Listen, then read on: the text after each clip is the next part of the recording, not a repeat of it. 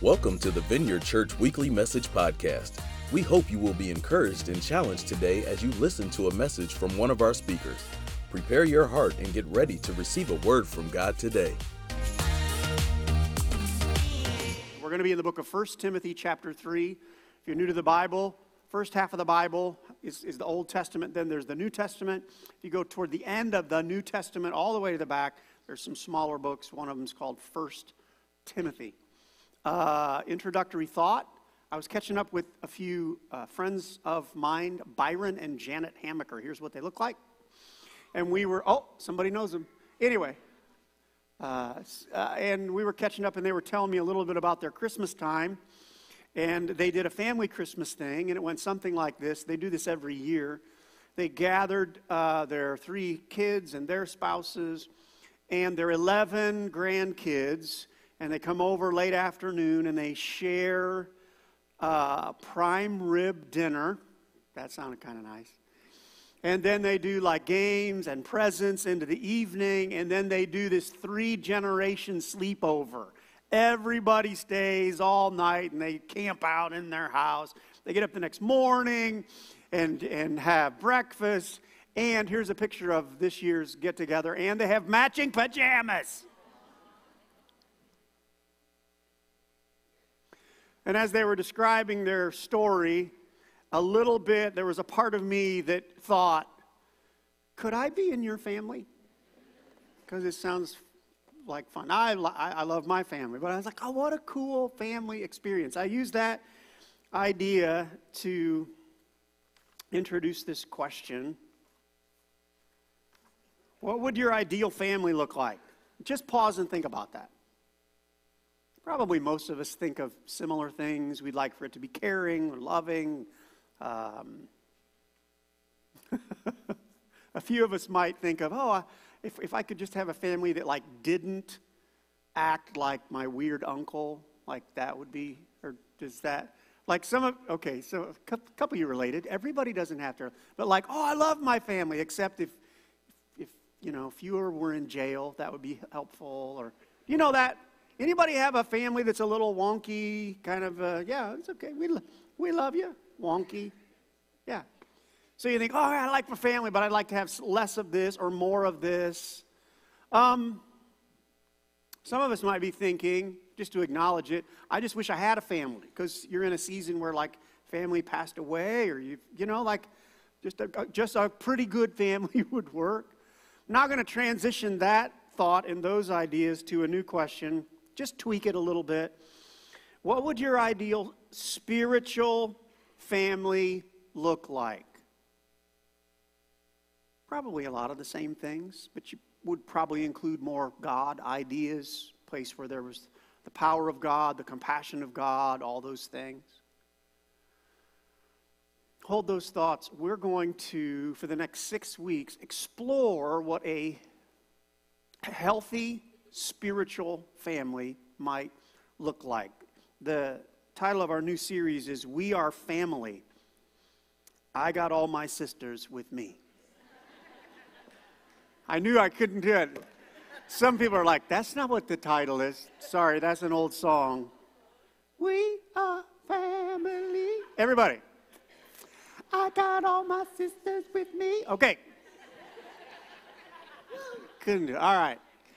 Really, the title is We Are Family. God's sons and daughters doing life together. And I would submit to you that and how we do that is an important, potentially powerful goal. Because if the church, spiritual family, works together well, it can be one of the best things ever. It can be transforming for us, for the world. It's super important. By the same token, a dysfunctional spiritual family can be pretty painful. Some of us probably have stories of when the church or a Christian messed up this or that, and it was not helpful at all. So what we're going to do is try to grow as a church in our health and grow as individual Christians, that we might all work together and it'd be really, really, really, really good. Just a side note, part of what we're also going to do is try to just create more community in the church, more places where we can have friends. Friendship is super important in a spiritual family. So on FYI, Super Bowl Sunday, we're going to have a party here and watch it on the big screen and hang out.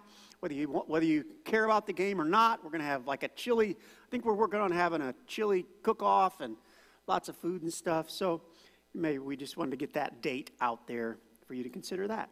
Today we're going to begin in this 1 Timothy verse, a couple of verses. These verses, when I was studying them a couple months ago, kind of pushed me over the edge and thought we should really do a series on the church and the church family. And a little background, the writer here, his name is Paul, and he's writing to Timothy. Basically, Paul is coaching Timothy, who is coaching other churches or church families. And he's given them a heads up on what good leadership looks like. And he ends up in verse 14 giving a little more broad idea, and we'll just read it. Paul says to Timothy, "Although I hope to come to you soon, I am writing you these instructions so that if I am delayed," here we go, this is why I picked it, "you will know how people ought to conduct themselves in God's household." That's what we're going to study. Like, how should it work? Which is the church of the living God, the pillar and foundation of the truth. Let's go back. It's just 2 verses, 3 verses, 2 verses, I guess. Let's read it again. "Although I hope to come to you soon, I am writing you these instructions so that if I am delayed, you will know how people ought to conduct themselves in God's household, which is the church of the living God, the pillar and foundation of the truth." Again, the series title is We Are Family, God's Sons and Daughters Doing Life Together. And today I want to explore 2 big characteristics of a healthy spiritual family. Let's pause and, why don't you all stand? We're going to pray not just about today, but we'll pray about the series and all the things coming up over the next 6 weeks. And if you would join with me in this prayer, just be praying it in your heart. God, will you transform us? I think we're pretty decent church family. I know we're working hard at it, but I know it would be better if we were better. It would be more powerful. There would be more joy. There would be more transformation, encouragement, care, all the things that can and should happen in a good spiritual family. Will you bring that to us? And I have to include, Lord, our city, our community could use some spiritual health and help. So will you work on us that we might be more effective out into our world? In Jesus' name we pray. Amen. Amen. Thanks for standing and praying. You can be seated. The first idea I want to talk about is a healthy spiritual family should represent our alive God, our living God.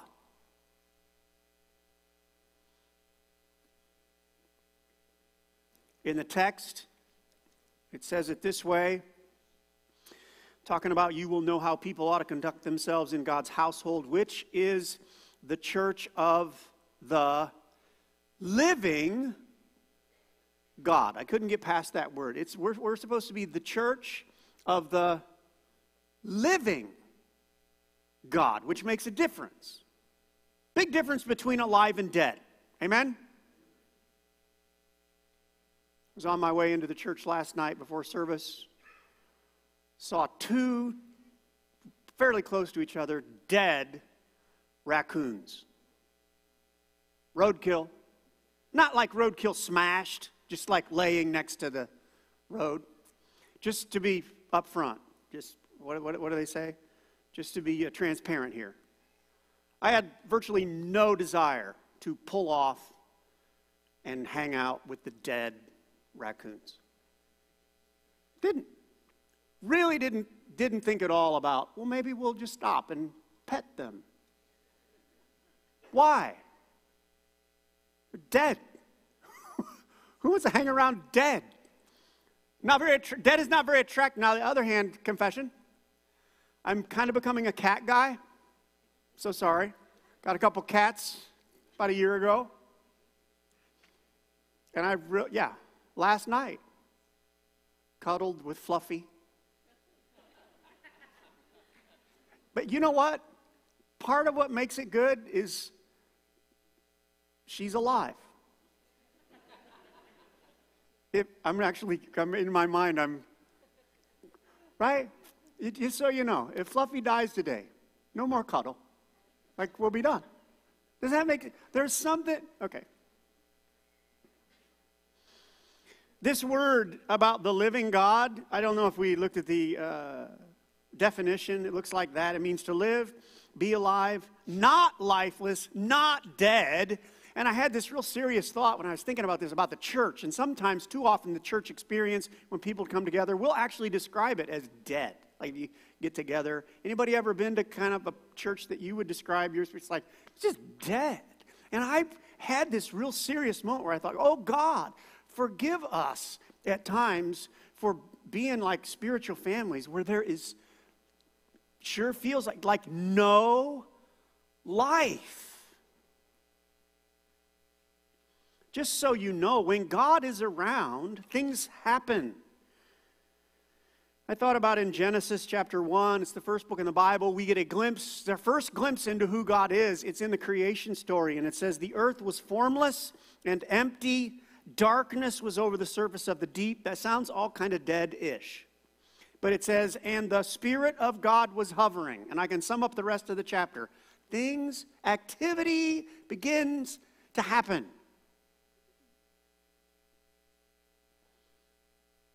God speaks, and then light shows up. If you could just have a deck chair somewhere and watch the first 7 days of God's activity, right? The light shows up, and the planets move, and the earth, the ground begins to shift, and then waters gather in certain places, and plants rise out of the soil. And then I think just the day of creating the plants, and then the animal thing, that would have been a trip to see all that happen. If you'd have been by the ocean and you would have realized, wait a minute, there's stuff moving in the ocean. I don't know, maybe seeing some dolphin things or birds, right, flying over. That's my only sound, bird sound, right? And then, you hear out, arr, arr, arr. There's, dog things going on here, and I don't know, stuff happening. It would be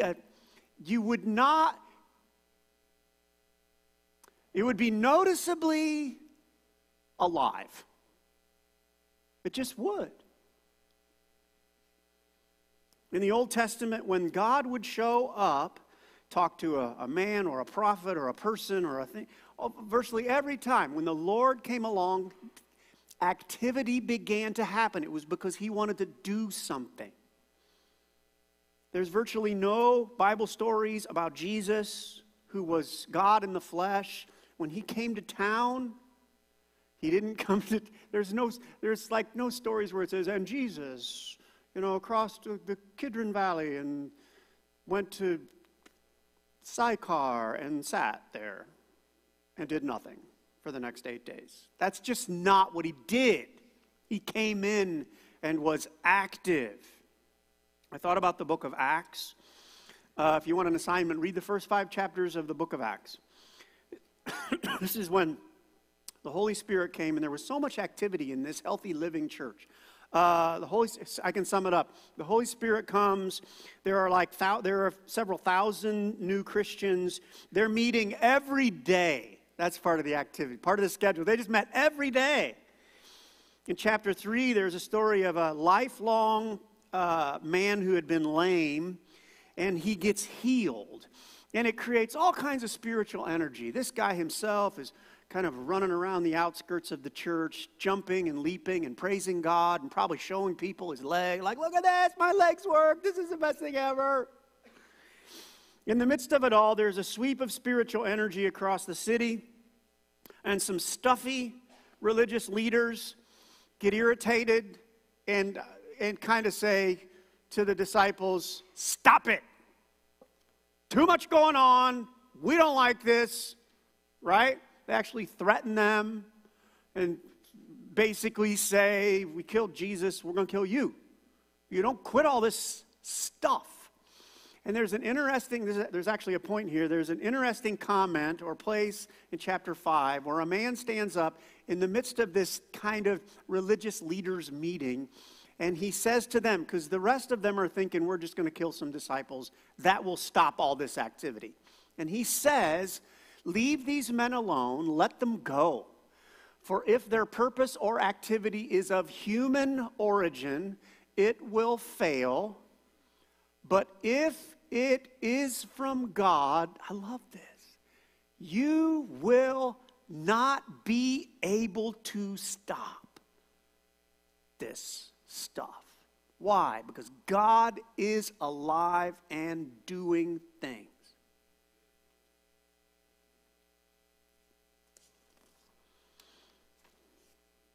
So to try to make this applicable, here's a fill in the blank. A good church has a general expectation of activity. That's the point I'm trying to drive home. An expectation of activity, an awareness that today, here in church, God is probably got a few things on his mind that he would like to get going. Maybe someone came in this morning alone, lonely. Different between alone and like lonely. And the Father is quite possibly thinking, I want to help them. Does that make sense? Or you might be sick, or you've got a doctor thing, and God's like, oh, I want to get involved in that. Some of you are thinking, you're like steering your life in a bad way. And you kind of know you might be, or maybe you're not. And it could be that the Lord today would be saying, I want to get a stop sign in front of Jack, because Jack has no idea where that road's like, stop. Let me give you a verse that gives us a glimpse into how God prioritizes doing things. It's the one where it says the Father, Jesus is teaching, he says, my Father is always, and that's something, he is always at his work to this very day. And Jesus says of himself, and I too am working. That is a great mental image. If we're going to be a healthy church, healthy Christians, to remember that God is a workaholic-ish, right? Just got things to do. Sometimes even when we don't expect it. Just yesterday morning, I had a free morning. A lot of times I'll have meetings or things on Saturday morning. Yesterday was just a free morning. I had just a little bit of work to do, but I wasn't going to do it till the afternoon. And I was actually in a conversation with my friend and was describing to him, it's crazy. Nothing's going on this morning. And I guess I wasn't being super spiritual. I was planning on doing my Bible time. But in the midst of that interaction, my friend said to me, hey, remember this song? And he shot me this. He said, let me text it to you. And I wasn't planning, wasn't really prepared for God's activity, but he sent me this song, and I went out on my front porch during my Bible time, and I listened to a 4-minute song from an old Christian artist. I didn't have a clue God was wanting to work in my life yesterday at like 10 a.m. I wasn't. It was one of the more powerful just moments with God. He challenged me. He encouraged me through this challenging song. So much so, I was sitting on my front porch, and I just started to bawl and was just crying like a baby. I actually took a picture of myself and sent it back to my friend and here, it's ugly. It was, by the way, mourning and crying. All right, here's what I look like. Okay, take it off the screen. But I was, And I took a picture after I was like, had this just wonderful experience with God. I sent it to my friend. I said, thanks for the song. I'm sitting on my front porch bawling like a baby. But it was really good. And I wasn't expecting it. The idea is, could we raise our awareness that God is a God who's living, active, wants to do things. Little side note. Our willingness to explore, is God doing something in this moment, will affect whether we experience Him or not. Just yesterday, this is a little tangent thing I'm thinking about. Yesterday, so most of all the credit to that whole situation goes to God. Well, glory to God. I'm so grateful that He did that. I wasn't looking for Him. My friend did all this. But there probably is a point where we have to decide, I wonder if the Lord is trying to do something here. And I went out, sat intentionally and played the song. If I dismiss the song, I never get to one of the best moments I've had in probably 2 months.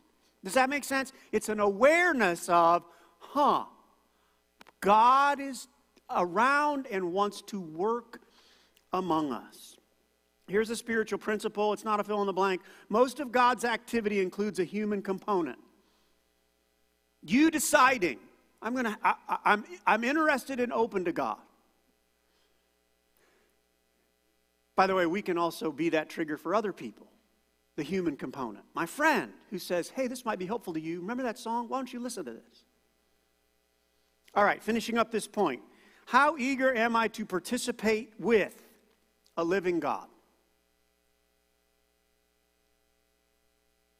Great question to assess our hearts. And how we answer that question will have a big effect on the health of our church.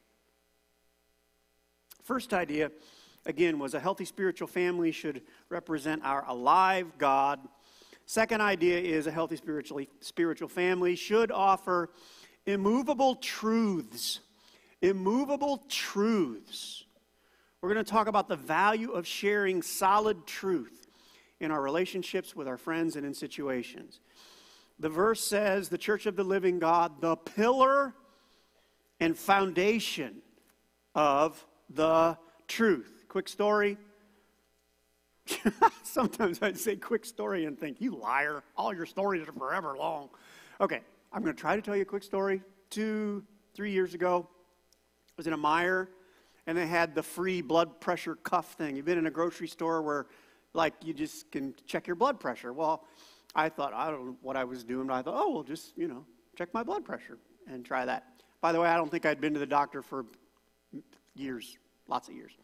And I put my huge bicep in this thing.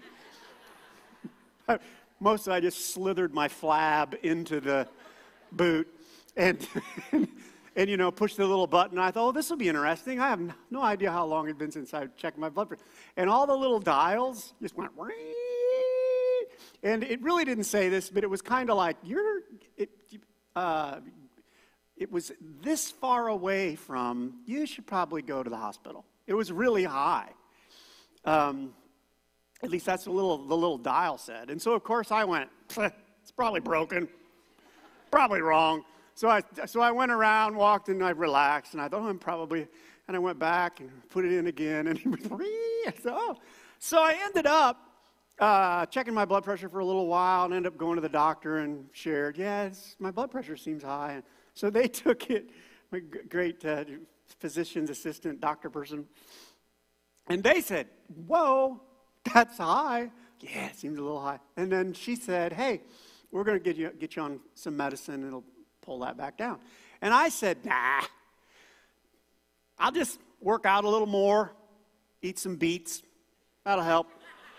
I got it. Let me Google it. I'll fix it. So she was like, well, really, you don't want it to be that high. And I said, that's not a problem. And so she said, well, let's at least do a follow-up in a few months. And I said, nah, you won't even recognize me.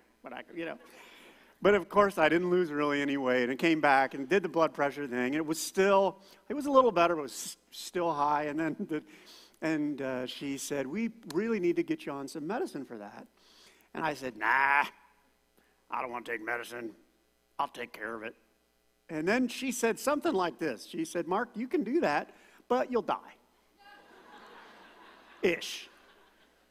I don't think she said you'll die, but I remember her using the word damage. Like, no, this is like, this is, and I would tell you that those moments, basically, I'm so glad she didn't like just lie to me. Does that make sense? It's helpful to know the truth about a situation. Here's a little fill in the blank. Truth helps. Truth helps. And not just in the medical realm. Relationally, if you're married, or even like if you're in a serious dating relationship, if your spouse or boyfriend is so sad with your relationship that he's like about ready to be done, it would be helpful for you to know that and not live in the dark. Does that make sense? If your spouse is this far from like, we're done, like, oh no, that's helpful information to have. Emotionally, if you're on the edge of a breakdown because of the 60 hours, 80 hours of work week you're doing or whatever's going on, if you're just this close to frazzle space, it'd be good for you to recognize that. The truth gives us traction for better decisions and progress. Back to our text, it says, right, the Church of the Living God, the pillar and foundation of the truth. Pillars and foundations, solid places, are what we need so that we can have traction and get to a better place or stay in a good place.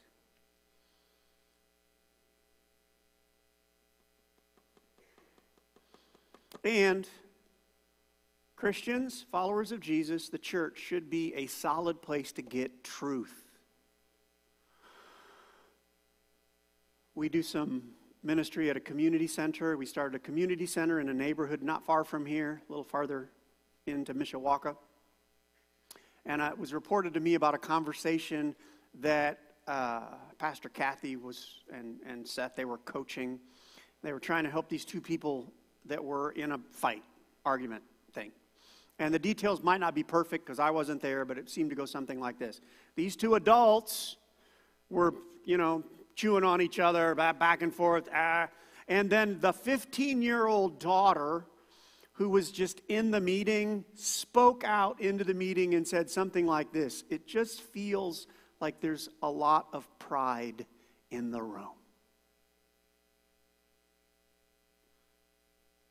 That's lobbing some truth into a situation that needs traction. Otherwise, we're just going to keep spinning our wheels and nothing will get better.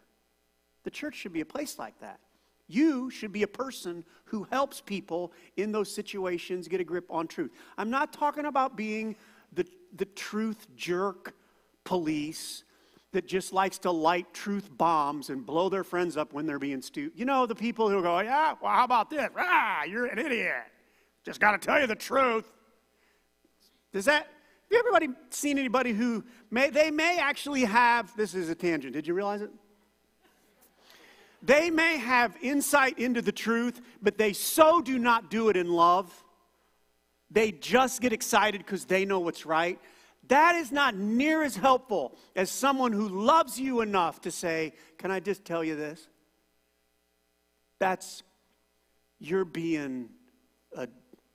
wrong. Does that make sense? Not, that's wrong, I'm so glad I'm right, but that's wrong, and will you please think about that? Because that's going to leave a mark, my friend. Does that kind of truth is healthy and transformative, and that's what we need in our life. We need it in the church.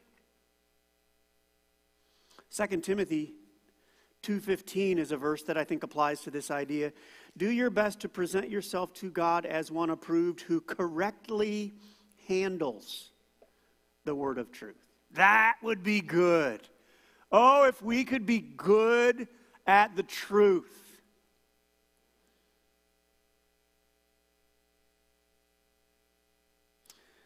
One side note, and then we'll be finished with a fill in the blank.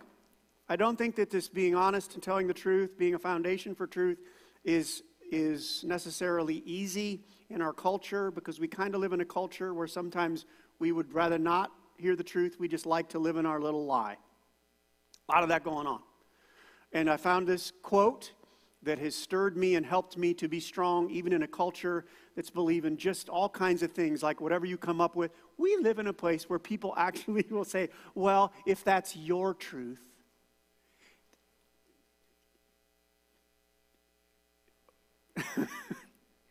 There is an objective truth, my friends, and it is not subject to what I think. There is a reality out there that is beyond my control of what I think is going on. I can't go on this weird idea. See if I could present it to you. Do I want to say you or do I want to say I? I am not that strong, powerful, central to this universe that if I begin to believe this new thing, that it changes reality.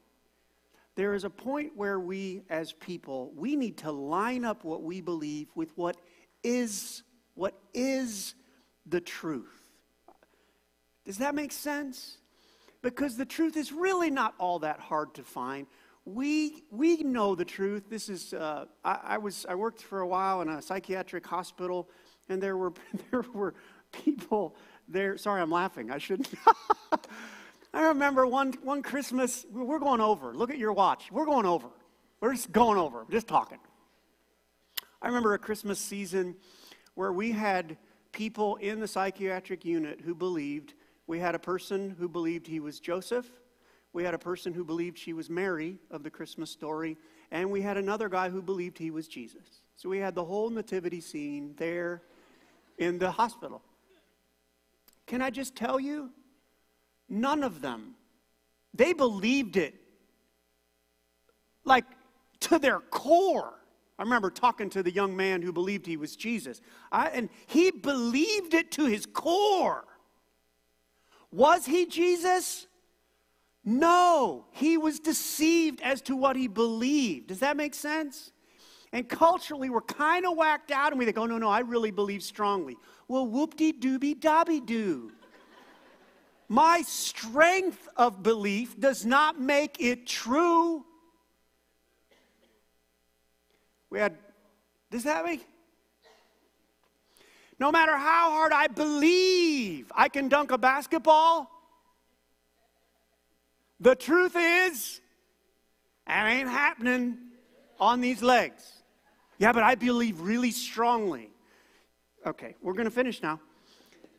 Sorry. Oh, no, did we get to the quote? In a time, did we put this on the screen? Pray for me, Steve. I lost my thought. In a time of, here we go, universal deceit, telling the truth is a revolutionary act.